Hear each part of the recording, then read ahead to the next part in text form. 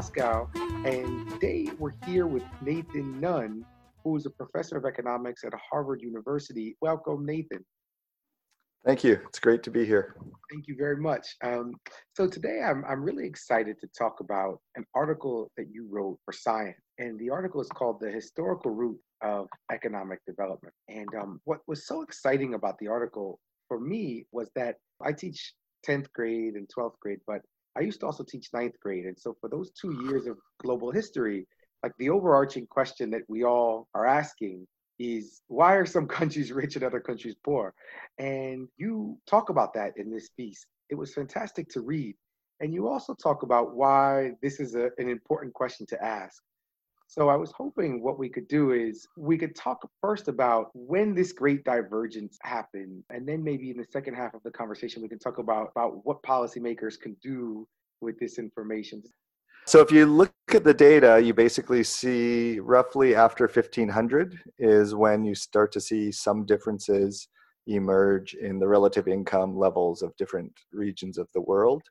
And so that's roughly a point in time in which there's a period of massive globalization where the old world, so in other words, Europe, discovers or comes into contact other parts of the world. So the Americas, Africa, Asia. And so for the first time, you have these different regions coming into contact with one another. And so there were a bunch of events that proceeded subsequent to that. And many events. We can't talk about all of them, but a big one that particularly Americans are most familiar with is what's called the three-corner trade. And so this is where goods are manufactured in Europe, then they're brought to Africa, and they're actually traded for human beings, so slaves, which were captured within Africa by other indigenous populations, sold to Europeans, and then the Europeans brought the slaves to the Americas. And then in the Americas, there was a population of indigenous peoples, which were, because of disease and a bit of warfare, were mostly killed off after Columbus arrived. A lot of vacant land, which was particularly good for growing things like sugar, tobacco, cotton. And these plantations were established by Europeans and their descendants, and then the Africans were brought to work on the plantations as slaves. Then those raw materials were brought to Europe, where they're then manufactured. So that's the final leg of the three-corner trade. And so the upshot of all of this is Europe became very rich, Africa became very poor, and kind of at subsistence, basically. And different parts of the Americas fared differently. So the US and Canada did better. Other places in Latin America were somewhat prosperous, but highly unequal. Yeah, so that's kind of the 3-minute version of what I would say is the history of the divergence. Do we have any evidence? I mean, it seems obvious, but do we have any evidence now that shows that Africa is suffering, particularly in the places where the most people are being enslaved and brought to the Americas? Do we have any evidence that somehow impacts the economics of Africa today? Yeah, that's a great question. So it turns out when I was a lot younger in grad school, we didn't have any evidence. And I would read work by African historians. So people like John Fage would say, oh, no, it happened so long ago, that can't still possibly explain anything. And then others like Walter Rodney would say, no, this is the reason for Africa's underdevelopment. It's by far the poorest continent of the world. And so what I did was collected data from a bunch of old historical archives and books and primary and secondary sources to try and find evidence of where these slaves that went to the America, where did they come from? And specifically, what was their ethnicity? And so their ethnicity was often recorded because it was an important characteristic that affected their value. And then you can calculate measures of how many people were taken from different regions of Africa. And if you line that up with income data today, you find that today the regions that are the poorest are exactly those regions of Africa that had the most slaves taken. And even within countries, you find the parts of the country that are the poorest are exactly the parts of the country where the raiding, all these sorts of things that led to the capture of slaves took place. So we do have harm, actually, of that. And I'm wondering why there's such a difference in terms of development then between, this is a question that the kids ask a lot, between North America and South America then. according to existing research, an important difference was the amount of slave use. So having a slave plantation is not as bad as what Africa experienced, Hmm. where it was complete lawlessness, a breakdown in law and order, capture, killings. So where there were plantations, there was some law and order, but it wasn't equal. There wasn't equal freedom and liberties. And so that's why Latin America isn't quite as poor as Africa, but it's Hmm. not quite as rich as Canada or the northern parts of the United States, which didn't have slavery. So they had property rights and greater equality. And Hmm. so I think it's slavery and things like, it's not only slavery in Spanish Latin America. They had a system called mita.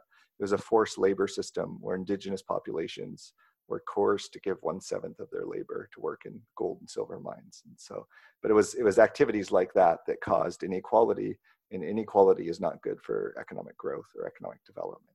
I don't know how important this question is, but it's a question that I've always wondered about. And I don't know if there's a division within development economics, but do you consider slavery as an important part in the development of capitalism, or is it something more like feudalism? And maybe it's part of the reason that South America is so poor is because they didn't have capitalism in the way that maybe the northern states of the United States had. That's a good question. So it's tricky because in the academic literature and in the popular world or the regular world, people use these terms, and it's often not clear what we mean by them. Hmm. So it's hard for me to answer. The way I think of it is, it depends if by capitalism you mean free markets, and that's different or could be completely unrelated to freedom of opportunity for everyone and Hmm. equal ability for everyone to succeed in life. And I think that's really the difference. And there's recent work done today by a number of scholars at Harvard, for example, just showing that people from different racial backgrounds have different opportunities within the US. That's not surprising. And they're less likely, for example, to be inventors and to patent things.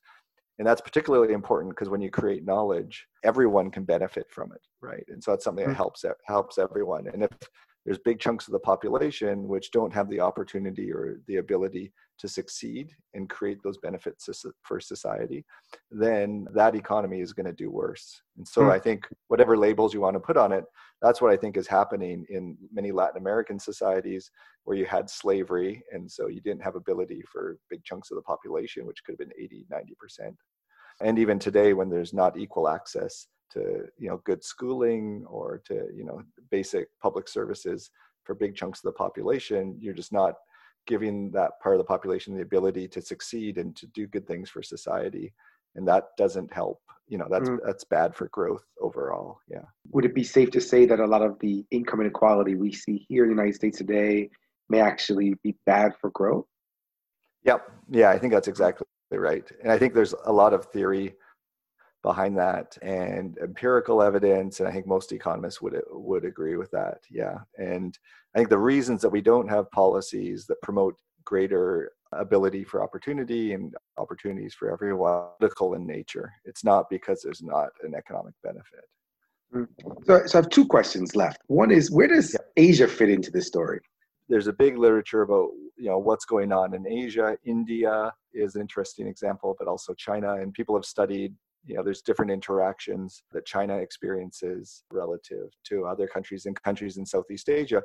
And the evidence seems to be kind of mixed. So we can't say that colonialism, all contact with Europeans, was bad. So there's some studies which have looked at, okay, when there was more contact with Europeans, are those places less developed? But other studies have found, when Europeans, for example, set up sugar plantations in Indonesia, those places where the plantations are richer. So it's still a bit of a debate. It's easiest to understand the slave trade, that was really bad. The Industrial Revolution, which benefited from the slave trade, that was great. And then kind of the intermediate cases where there was European colonization, some extraction, but then also some investment. So that would be like India, for example, or lots of Latin America. It's really hard for us to understand what we call the counterfactual. So what would development be like without? And some studies find, show your contact with the Europeans had benefits, and some studies find it also had costs. So that's how I'd characterize where India fits in, and a little bit China, but there's less, obviously, less contact. Yeah. Hmm. And then, yeah, finally, how could we use history to inform policy? Yeah, so that's one thing I've become particularly interested in. And so the history thing is a little bit academic. It's like, well, let's just look at the past to try and understand it. But there's some Hmm. great examples recently about understanding history and how that helps us to move forward with policy. So I think the best example is about health and medicine Hmm. around the world. So we've made huge, huge gains in recent years in understanding medicine and vaccinations and treatments for different diseases. And so, polio vaccination's a perfect example, or even how to deal with Ebola. And what development economists and health professionals are finding is they'll go into a place, they'll have the solutions about how Hmm. to make the population healthier, and the population will just refuse Hmm. these things. So that has happened with polio vaccinations, for Hmm. example, or help during the Ebola crisis. And some researchers have asked, well, why is this? And it turns out that the answer lies back in time in history. And that's during the colonial period, the colonizers were trying to do the exact same thing. And so they were trying to eradicate something called sleeping sickness, Hmm. which is a disease spread by a fly called the tsetse fly. The thing is, during the colonial period, they were pretty heavy handed. There was a lot of force used. They would line people up at gunpoint. They would test them through spinal taps. They gave Hmm. them drugs, this one drug called Atoxyl, which it turns out makes 20% of people that take it visually impaired or Oh my blind. God. And Wow. so these are people's parents and grandparents that experience this, Hmm. these Europeans, white people coming in with their medicine. And now this, in their minds, something similar is happening now where Hmm. international health workers are coming in and telling them. And from their perspective, they see somebody gets sick, they go to the hospital, then they die. So, Hmm. what's happening, and is the hospital causing them to die? And should we trust medicine? And so these scholars showed that exactly where these colonial medical campaigns when they went frequently to a place, today those people have less trust in medicine, and they're more Hmm. likely to refuse things like HIV test vaccines for their kid. So that tells you, one is that these populations aren't just irrational or unintelligent, that actually there's a complete logic, and they're perfectly, it's perfectly fair that they have Hmm. this suspicion, and that we need to do more than just say, line up for a needle and then wonder why they're not, lining up to take for this medical treatment.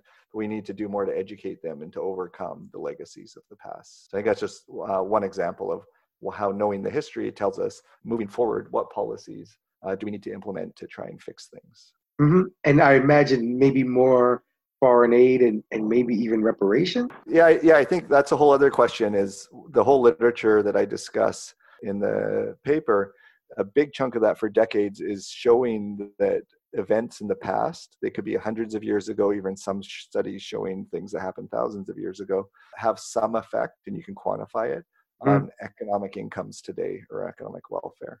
So if you did think that reparations are the best way to do this, having the evidence is important. If, for just as an example, slavery in the US, if all of the impacts of slavery have died out and those alive today aren't affected, then the case for reparations is much weaker.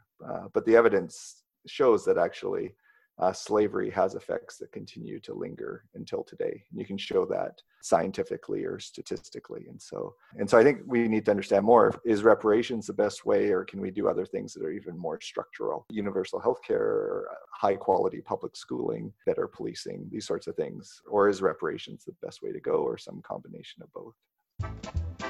Please remember to go to our website, acorrectionpodcast.com, where you can listen to past episodes. And please go to iTunes to give us a rating. It helps other people find A Correction. Finally, please don't hesitate to let us know what topics you'd like us to cover in the future.